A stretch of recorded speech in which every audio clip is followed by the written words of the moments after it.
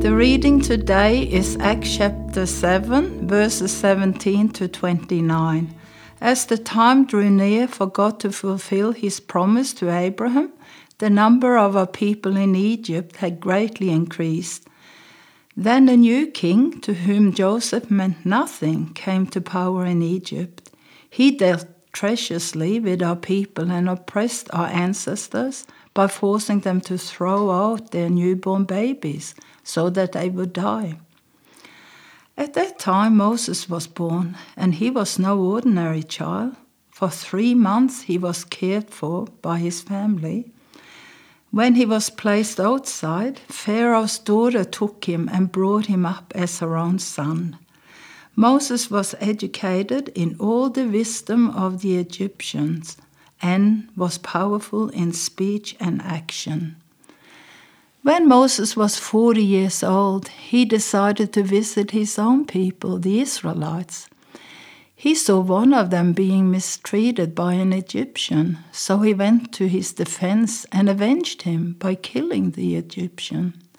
Moses thought that his own people would realize that God was using him to rescue them, but they did not. The next day Moses came upon 2 Israelites who were fighting. He tried to reconcile them by saying, "Men, you are brothers. Why do you want to hurt each other?" But the man who was mistreating the other pushed Moses aside and said, "Who made you ruler and judge over us? Are you thinking of killing me as you killed the Egyptian yesterday?" When Moses heard this, he fled to Midian, where he settled as a foreigner and had 2 sons. It's easy to forget that before Moses led the people of Israel out of Egypt, that he'd grown up as a household member of Pharaoh's daughter. He would have received an Egyptian education, access to a particular strata of society, and would have been afforded many other privileges. But despite all of this, when he was 40, something caused him to visit his own people. Upon seeing one of his own people being mistreated, and despite his established upbringing, something moved him to the person's defence. He went to the person's defence and avenged him by killing an Egyptian. The next day he even tried to bring peace between 2 Israelites, only to receive a nasty rebuke.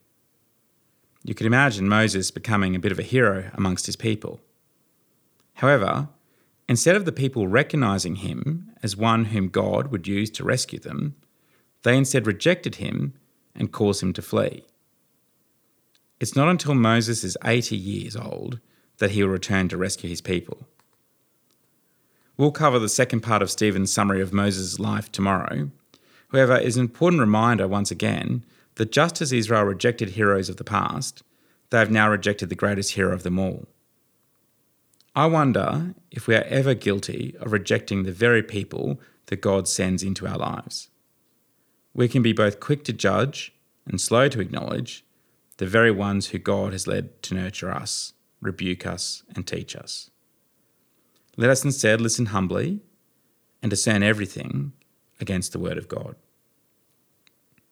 Heavenly Father, thank you for the example of Moses' faithfulness. Thank you for the godly leaders that you have sent into our lives. Please help us to be wise in discernment and generous in our welcome. In Jesus' name, Amen. If you have any questions or would like to find out more about our church, visit stbarts.com.au.